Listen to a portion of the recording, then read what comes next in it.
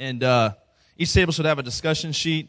We like to mix in teaching with discussion. And we've got, I think, just about every leader out today except for like 2 or 3, I believe. So we're going to get to discussion in a moment. But if there's not a intern or volunteer at your table, then that means a student who feels like they can help lead a discussion can grab the discussion sheet and be the person that can do that. Our thinking on that is, Jesus chose the disciples when they were teenagers, and so I think you guys can lead a discussion at a table, right? That should be fairly easy to do. So we're in the middle of a series, actually at the end of a series. Today is the second to last week in the series called Ask Anything. And what happened was last December, a bunch of you guys nominated questions for us to answer, and then you guys voted on the questions. We did a top 10, did a countdown from number 10. And so today we're at number 2, and next week's going to be number 1. So the question we're answering today this is a question that someone in the room asked, and many of you voted to answer this question as well. The question is, how do I help when a friend suffers? How do I really help someone when they're going through trials and suffering of various kinds throughout their life? And so what I want you to know this morning, though, is that I'm extremely proud of the questions that you guys asked for this series, because honestly, I was expecting to get a lot of theoretical questions. We got some of that. I was expecting lots of questions that were like theoretical, just curiosity questions. But your last 2 questions are all about community.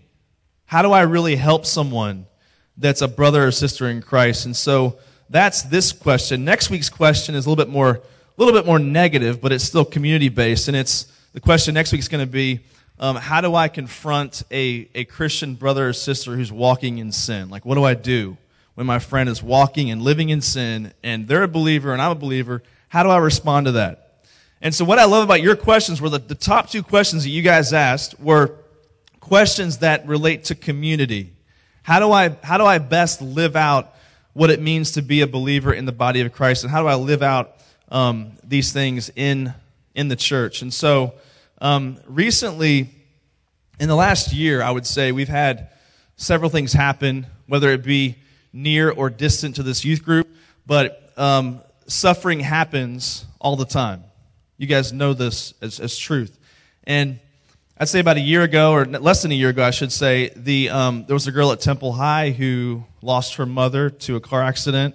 Mom went to go get some Subway, and she was killed by a drunk driver in the middle of the evening. It wasn't even late. It was like 8 o'clock in the evening on a Saturday night, and killed off of an avenue just north of here. And that happened this past year. We know of a boy who died last year at Michaela's school and Ashland's school. Shane was also killed in a car wreck last summer.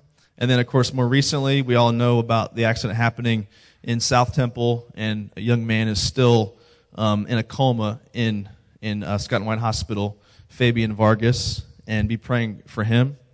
And he also lost his mother and his aunt in that car accident as well. And so suffering happens, and it happens randomly, but it happens. We see it happen all around us. But here's what most of us do when someone that we know is going through suffering. Most of us, I think, tend to avoid the person going through suffering, don't we? Because we're scared. We're scared of, what am I going to say? What am I going to do? I don't know what to say.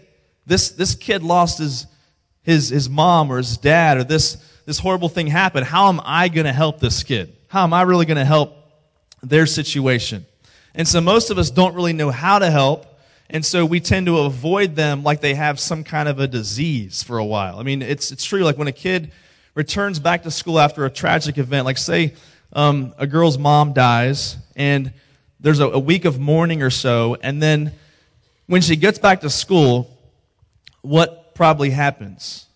I'm sure many people almost avoid her and act like, I don't know what to say. I'm not sure I don't want to mess this up. I feel bad of what happened, but I don't know how to communicate that, and so I don't know what I'm going to do, and I'm just going to not talk to her for a while. And so most of us try to avoid because we're scared.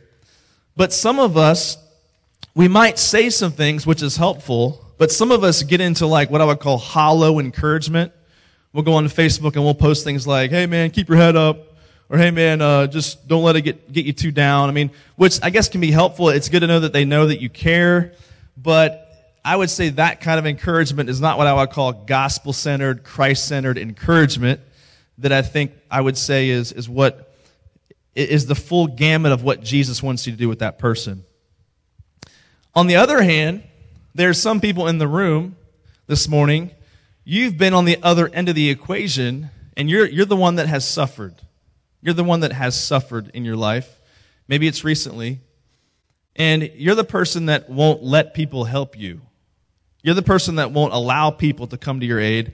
You're the person that won't, you keep people at an arm's length and you say things like, no, it's okay. It's all right. I'm okay. And you don't want people to speak into your situation. Recently, I've got a friend that I basically grew up with named Paul Feeney back on the East Coast in Virginia, and we played soccer together. We went to church together. We did everything together. And I came to Texas at the age of 19, so we have grown somewhat apart, but every time I go back home to Virginia, I still see him at least once and go have dinner somewhere with some other friends of mine that I grew up with. And this past summer, I was in Virginia seeing my parents, and so me and two of my friends, Paul was one of those friends, went out to dinner at a restaurant, and we're talking, just hanging out and doing our normal thing and having conversation. And then here we are, I guess this past January, I'm on Facebook. I'm at the men's conference here at the church. I go to Facebook, and my friend Paul, he posts on Facebook, I lost my dad today. And it hit me because I thought, is he referring to his father-in-law maybe? Like maybe he's referring to him as his father. What in the world? So I called my other friend, who I know knows him really well too, and I said, this other guy's name is Paul as well. It gets kind of confusing. I said, Paul, what's up with Paul? And he says, well, his dad's had cancer for months, and he just died today. And they knew it was coming. And I'm thinking, I just had dinner with them in summertime. So his dad had cancer. When I had dinner with him, he mentioned nothing to me about this. Didn't even talk about it. And then our other friend Paul told me, he said, yeah, he's kind of been that way the whole way through. That even though I see him regularly, he won't even talk about it with me that much. He just won't go there. And so there are the people who you've suffered, but you won't let people help you. And so this message is for both groups of people. And so the question is, how do you help when someone suffers? And I would say this, that it depends on the kind of suffering they're going through. I want you to see 4 kinds of suffering that are in Scripture this morning. The first one is what I would call general suffering. This results from Adam's sin. This results from the fall. This results from the fact that we live in a sinful and fallen world. So you walk out of your house and a bird poops on your head, right? So bad things just happen as a result of the fall. We live in a fallen world, and it's why things frustrate you. It's why things happen in life. You're just like, why does that have to happen? Every Monday, that has to happen. And we live in a fallen world, and so some things are just general suffering resulting from Adam's sin. Consequential suffering is resulting from your sin. This would be things like, all right, if you smoke and you get lung cancer, there's a correlation there. Or if you drink lots of alcohol, get behind the wheel of a car, and you kill someone, that's consequential suffering. Or the list goes on and on. But if you spend lots and lots of your money on crazy things, credit card debt, and now you're in debt, there's a built-in judgment with that. There's consequential suffering as a result of things that we do to ourselves. Then there's victim suffering.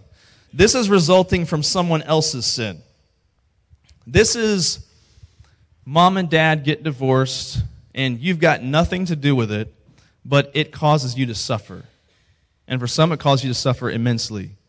This is mom is an alcoholic and spends all of her money on alcohol, and as a result, I suffer as her child because I have no money to buy clothes for school. Consequential suffering, or victim suffering.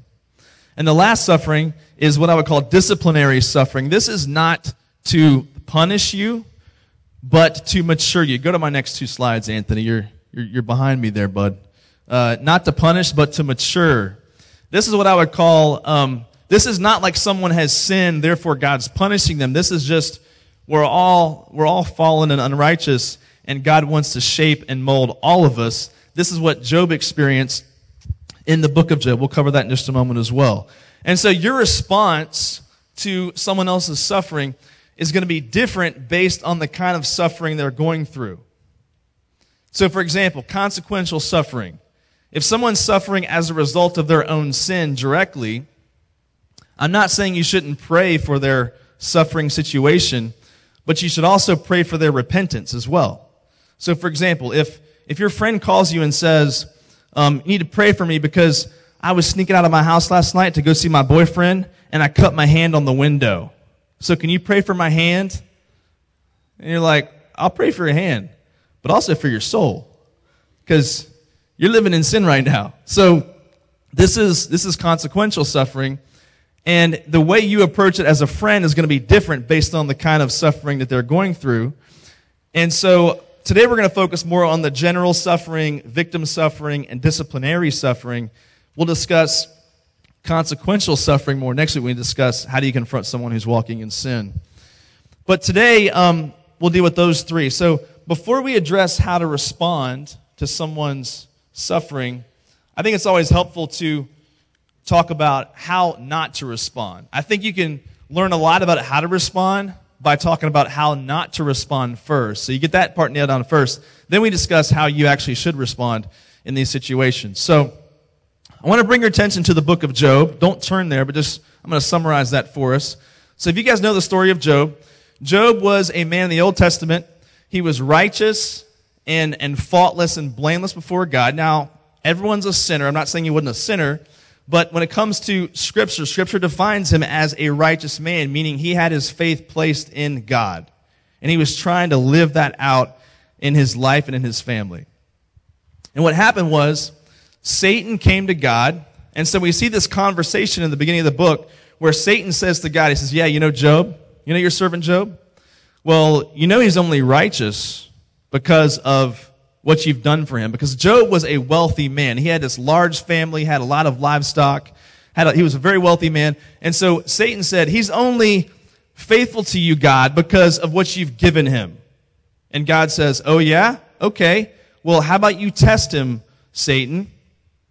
To which I'm sure Job was like, no, right? And so God says, okay, Satan, test him, but you can't kill him. You can take everything else away, but you can't kill him. And so Satan goes after it, and Satan brings all these horrible things into Job's life and basically kills his family, takes his home, takes his livestock, takes all of his wealth. And at the end of all that, Job says, the Lord gives and the Lord takes away.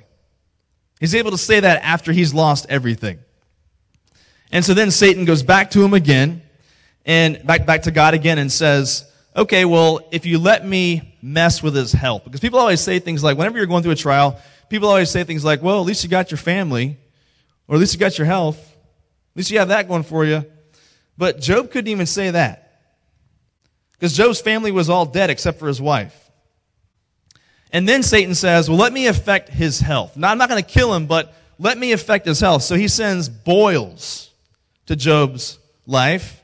And so, if you think about the worst zit you've ever had in your entire life and multiply it by all over your entire body, and every one of them is just like massive, and you're just sore all over. This is Job. And he still doesn't curse God in the midst of all that. In fact, Job's wife comes to him and says the words to him. She says, Job, curse God and die. That is not helpful advice.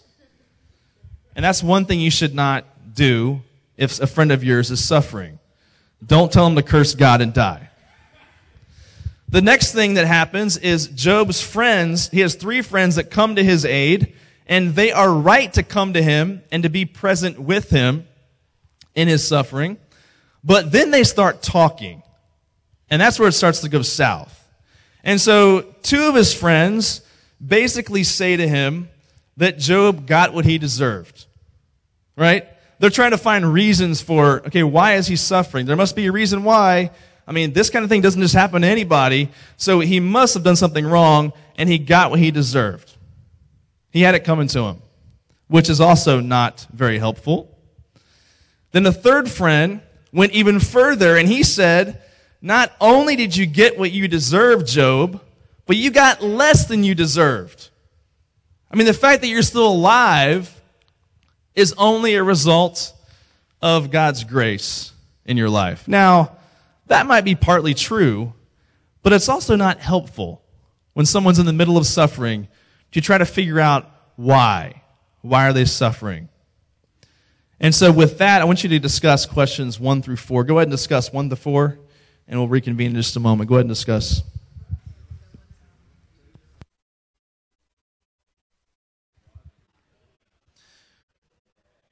Okay, even though I know, I just said that trying to answer the question why when someone is suffering is not helpful, because the entire book of Job is an example of what not to do when someone suffers. So trying to answer Job's friends are trying to answer the question why for Job, why he's going through suffering, and understand the motive behind that, but answering that question is not the most helpful thing to do when someone is suffering. But with that said, I want to spend a little bit of time this morning talking about why we suffer, so you can have this in the back of your mind, because here's the deal. At some point, that is a conversation you should have with a friend who's suffering. Now, maybe not right away, but at some point that should be a conversation that happens, or a place you can show them in Scripture, like here's some passages I can give you as a friend that I think God wants you to see as you go through all this. And so we're going to look at James chapter 1. Go ahead and turn there.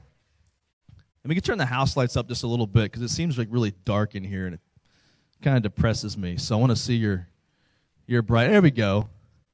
I just got happier. There we go. All right, James 1, verses 2 to 4. And so what I'm not suggesting that you do is go to a friend who's suffering, like in the midst of suffering, and be like, here, James 1, count it all joy, my brothers, when you meet trials of various kinds. That you just bust out Scripture like it's some kind of a, spiritual grenade in their life. So look at verse 2. And it says, count it all joy, my brothers, when you meet trials of various kinds. For you know that the testing of your faith produces steadfastness. And let steadfastness have its full effect, that you may be perfect and complete, lacking in nothing. So I think it's interesting that the Bible actually tells us why people suffer. I think most would walk around and say things like, we don't really know why people suffer. It's a mystery.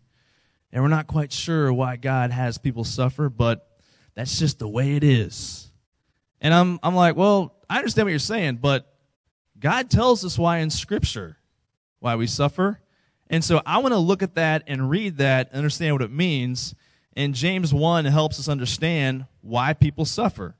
And here's what it says. I want to take it just phrase by phrase. It says, count it all joy. Now, joy does not mean surface level happiness. Joy does not mean you're walking around with a fake expression on your face at all times because that's what you're supposed to do. That is not joy. It's possible to be joyful while there's still tears in your eyes. It's possible to be joyful even while you're in the midst of some unhappy times in your life. And so this is not surface level happiness, but it is a deep, abiding joy, knowing who is sovereign, knowing who is in charge, knowing that God is in control, no matter what is happening in your life. This does not also mean that you are joyful for trials, but that you are joyful in trials. In other words, if you get in a car accident, your car's totaled, you don't jump out and be like, woohoo! All right, God, how about some cancer? Bring me some cancer. Come on, bring it on, Like, this does not mean that you're like begging God for more suffering, but it does mean that whatever happens to you, that you are joyful in the midst of that, and you are considering it all joy in spite of the fact that you're going through some very, very difficult times. He also says, when you meet trials of various kinds, this means you're going to encounter all kinds of trials, all kinds of different trials. I think sometimes Christians expect only certain kinds of trials. Things like, God, give me trials that are only a result of me suffering for my faith. In other words, give me the kind of trials that bring me glory at how great of a Christian I am. So if I'm at school proclaiming the name of Jesus and people curse at me for that, that's a trial I'll take because it's for your glory, Jesus, but please don't give me cancer. Please don't give me a car wreck. I don't see the point of that. There's no purpose behind that. And so you're going to encounter all kinds of trials, and Christians aren't exempt from any of them. We're not. I know that for most of us, we think that because you're walking with Jesus, that means that certain things are not going to happen to you, and it is not the case. Scripture is proof of that. He also says, in verse 3, he says, for you know that the testing of your faith. So it's like he's saying, I know y'all know this, but I'm just going to remind you, because what happens when you suffer is you start to forget things like this. You start to forget why God might be doing it. And he's saying to these people, I know you know this. I know you know it intellectually. But I want you to know it down here, that what you're going through is going to produce patient endurance in you. And so suffering produces patient endurance. It's steadfastness. It's this idea that what you're going through is going to remind you who to cling to. The way I would define suffering is this. Suffering is God's way of stripping us of our idolatry. That's really what it comes down to, because even people in your life can be idolatrous. And so suffering is God's way of stripping us down of all of our idolatry. And you recognize when you go through all that if you can endure through that and cling to Jesus in the midst of suffering, that your faith is brought to completion. So the second thing that suffering produces is completion. Suffering produces completion. So steadfastness is the first thing, and then that leads to you being perfect and complete, lacking in nothing, and it produces completion in you. When you suffer, listen to this. When you suffer, it feels like something is being taken from you. But James says that something is being added to you as you suffer. Not taken from, but added to. I'm sure many of you guys can attest to this. You can attest to the idea that when you've gone through suffering in your life, that has been the time where, in a weird way, you find that Scripture has more traction in your life in that moment. You find that something that was not there before is being added to your life, even as a result of the suffering. One of the most difficult times for me in my life was once I graduated college, and a relationship ended for me that I thought could be the one, and it wasn't. And I had no job. I had no direction. Like, what am I going to do, God? And I thought this was the girl, and she's not the girl. And I was just in this weird 6-month spot of just almost like depression, not knowing what was next. But at the same time, I felt this presence of God that I'd never felt before. At the same time, I felt like I could trust God in a way that I'd never trusted him before. I felt like I was close to God in that moment because I had to depend on him. I needed him. There was a need there for him. And there was, in a sense, it felt like my life was more complete as a result of the suffering, in spite of the fact that it felt like there was something being taken from me rather than added to me. The second passage we look at is 2 Corinthians chapter 12. Go ahead and turn there. 2 Corinthians chapter 12, verses 7 to 10, it says this. This is Paul writing. He says, so to keep me from becoming conceited because of the surpassing greatness of the revelations. So Paul is someone who was persecuting Christians before he became a Christian. Then he becomes a Christian. And here's what God does to him. Look at back in verse 7. It says, a thorn was given me in the flesh. This is not a literal thorn. It's a metaphor. What it means is that there was something that was given to Paul. We're not quite sure what it was. Some think it was like bad eyesight. Some think it was physical disease. whatever it might be. He was given some kind of an affliction, and he calls it a messenger of Satan to harass me. That's what Paul called, which is a great way of looking at it. He says, to keep me from becoming conceited. How amazing is it that Paul knew why he had this issue? I don't know if God told him this, where God just said, look, Paul, there's a real good chance that you're going to become really cocky and arrogant. So I'm going to do this for you so that it'll keep you a little humble so you don't get arrogant. Because it says, as a result, because of the surpassing greatness of the revelation, so Paul's getting all these revelations from God. He's been chosen by God to write large portions of the New Testament. And so you can imagine that he's going to struggle with being a little bit conceited about that, right? Wouldn't you? Think about the things that you think are great in your life, the things that you boast about. You guys win a swim meet and you're like, oh, look at me, right? Paul's writing Scripture. Paul is chosen by God to write Scripture. Paul is seeing things that no one else is seeing in Revelations. So you can imagine the struggle he might have with some pride and some arrogance. And so to keep him humble, God gives him this thorn in the flesh to make sure he doesn't become conceited as a result of what he's seeing from God. And then look down at verse 8. It says, 3 times I pleaded with the Lord about this, that it should leave me, meaning the affliction.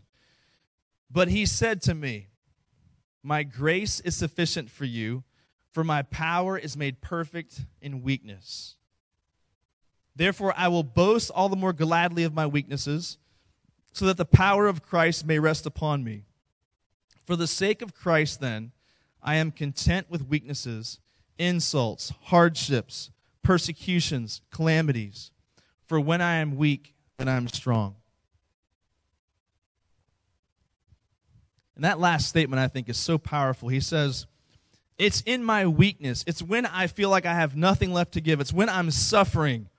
That's when I feel like God strengthens me and lifts me up. And here's the reality, is that you cannot feel that unless you have the weakness, right? It's impossible to feel that in your successes. It's impossible to feel that when things are going along as you planned.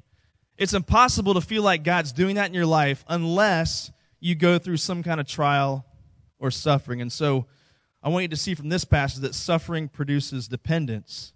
And I'm not sure how else God would get you to depend on him unless he put you through some kind of trial or suffering, because the default position for me and you is never dependence, right?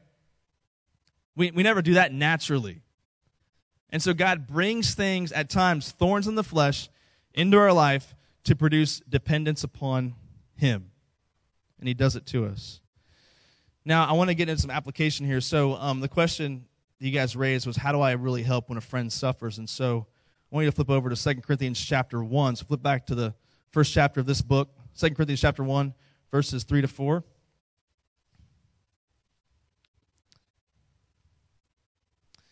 And it says in verse 3 of chapter 1, it says, blessed be the God and Father of our Lord Jesus Christ, the Father of mercies and God of all comfort, who comforts us in all our affliction, so that we may be able to comfort those who are in any affliction with the comfort with which we ourselves are comforted by God. That sounds like a confusing passage. Let me explain that to you briefly. When you and I have been forgiven by Jesus, it empowers us to forgive other people. And when you and I have been comforted by Jesus, it empowers us to comfort other people. The comfort that God gives to you in your life should never be a dead end, but should be a vessel that's given to other people as well. God's comfort should flow through you. You should be a vessel of God's comfort. You should not be a comfort dead end where you say, okay, thanks, God. Thanks for your comfort, God. But it should lead to you wanting to comfort other people that have gone through similar trials and afflictions. How many of you have felt yourself when someone else has gone through what you've gone through in your life, you have felt yourself wanting to talk to them? You have felt yourself, I want to talk to them because they've been through what I've gone through. That's biblical. That's in the Bible. Because God says you've gone through what you've gone through, and God has brought you comfort so that you can go and comfort other people in the midst of whatever they're going through. And so the first thing I want you to see is very simply, when someone's going through trials and difficulties, what do? You comfort. You're a comfort to them.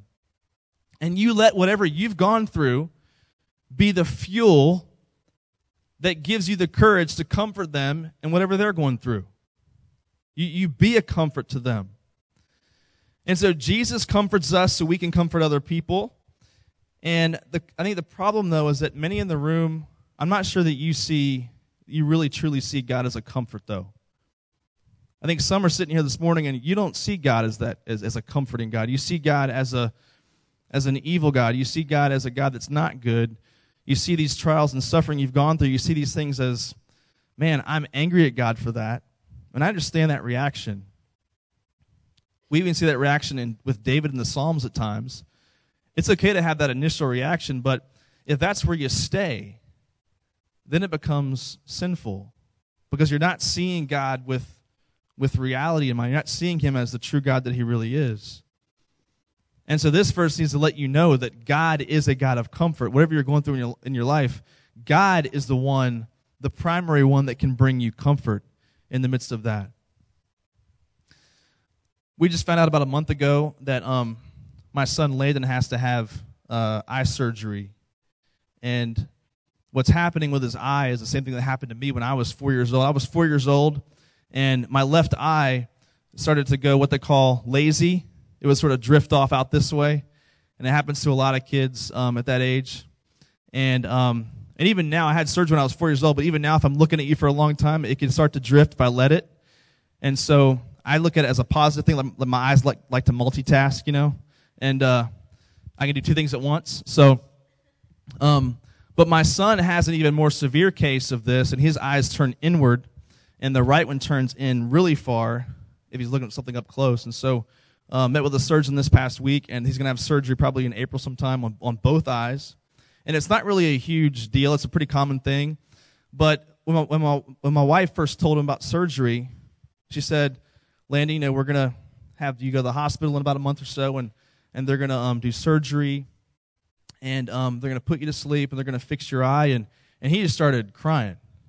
And I'm thinking, I didn't think he'd react. I thought he would just be like, okay, I want to go watch cartoons, And but he has this reaction, and so we go to the surgeon the other day, and he starts getting upset when they're putting the eye drops in to dilate his eyes. And so I walked over to him and just, grabbed his hand and said, look, I understand where you're at. I've been right where you sit, and I want to comfort you. And so I kind of held his hand during the rest of the exam, and he was fine after that. But it's helpful to know that someone else has been where you've been. It's helpful to know that someone else has gone through what you've gone through. And when you've experienced those kinds of things, you can help someone, and you can stand in a place of credibility with them, and you can comfort them because you've been comforted in that way. So the question is, how do we comfort? How do we really practically do that? And I want to give you 5 things this morning. The first thing I want you to see is visit them. Go to them. So if someone that you know is struggling and they need comfort, then visit them. Do not avoid them. So about a year ago when this girl lost her mother, I was sitting watching a football game when I heard that she lost her mother, and I knew, I don't know this girl really well, but I need to go. I need to go to I don't know who they are besides the girl, but I need to go and just be with them for a little bit. And so you go to them. You don't avoid people because they're suffering. You go to them when they suffer. I had a student a while back, this is like several years ago, and there was a kid who was killed in a car wreck that was not really part of the church here, but a friend of his went to our church. And I said, hey, are you going to go to his funeral? He said, man, I don't do funerals. And I just thought, how lame is that? Like, you just want to avoid people when they suffer. Yeah, I don't do funerals. I don't get into that kind of stuff. It's just too depressing. Yeah, it is depressing. But they need you in the midst of this time. They need you. The second thing is pray with them. Not just say, yeah, I'll pray for you, but to actually pray with them. Actually do it. Like right there on the spot. The third thing is listen to them. Let them talk to you. Don't get preachy. This is the time when the wound is still fresh, and they need someone that's just going to listen to them, let them cry in front of you, and you be okay with that. Don't get preachy. Don't bust out James 1 when you first meet with them. The sermons might come later on. And don't tell them how the same thing happened to you right off the cuff, all right? That might be helpful later on, but just right off the cuff, don't be like, let me tell you about what happened to me, and then make it all about yourself. Don't get preachy with them. Fourthly, provide for them. This is meeting very practical needs with someone that's going through suffering. This is why when someone dies in the family, that many people will bring food to that family just to help them with their needs, because that's what they need to have done for them right now. So the family that lost their house in a fire last week, what do? We can comfort by giving them what they need. We provide for them financially, materially. And then lastly, remember them. That's one of the biggest ones, because what happens so often is people forget, and people just think, yeah, I went to their house once, I called them once, but then people forget about them, and that's it. Remember them. Follow up with them when these things happen to them. I want you to look at Proverbs chapter 25, verse 20 for a couple more things here. 25, verse 20, it says, whoever sings songs to a heavy heart is like one who takes off a garment on a cold day and like vinegar on soda. And what this verse is saying is that we've got to have emotional understanding when you're dealing with someone who's gone through suffering. So, for example, if it's freezing outside and your friend's wearing a jacket, you're not going to walk up to them and like peel the jacket off their body and be like, ha-ha, right? That's just not what, some of you might do that, but it's not going to be helpful to them. Or think about, has anyone done the experiment when you were a kid, like you make the little volcano and you put the soda and you put the vinegar together and it explodes? Everyone's done that before, right? Well, that happens because those two things don't mix very well. They cause an explosion. And so both of these things are depicting like a reaction, like you're going to get a bad reaction if you do these things to someone.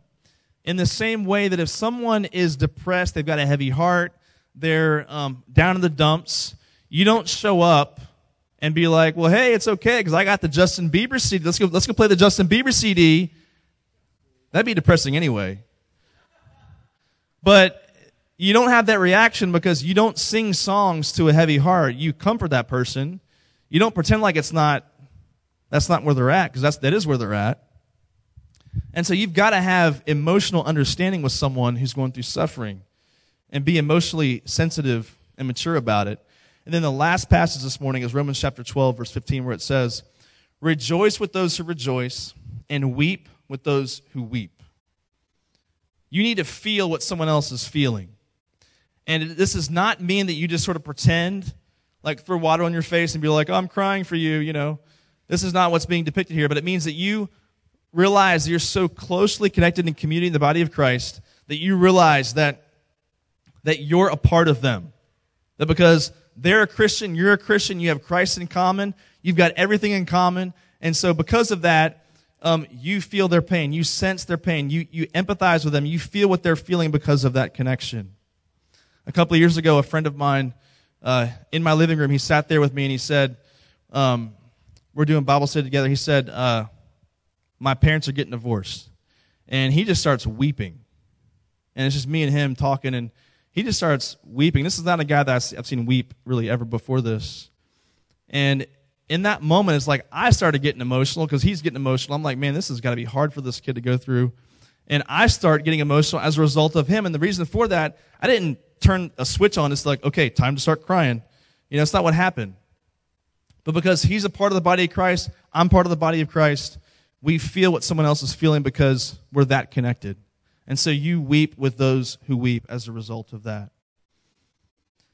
And the reason why we do all of this, guys, is to display Jesus, because this is what Jesus does for us. He is the God of comfort, so you need to be a person who comforts, because that's what Jesus does. Go ahead and discuss your last few questions at your table. Go ahead and discuss and close out by praying at your tables.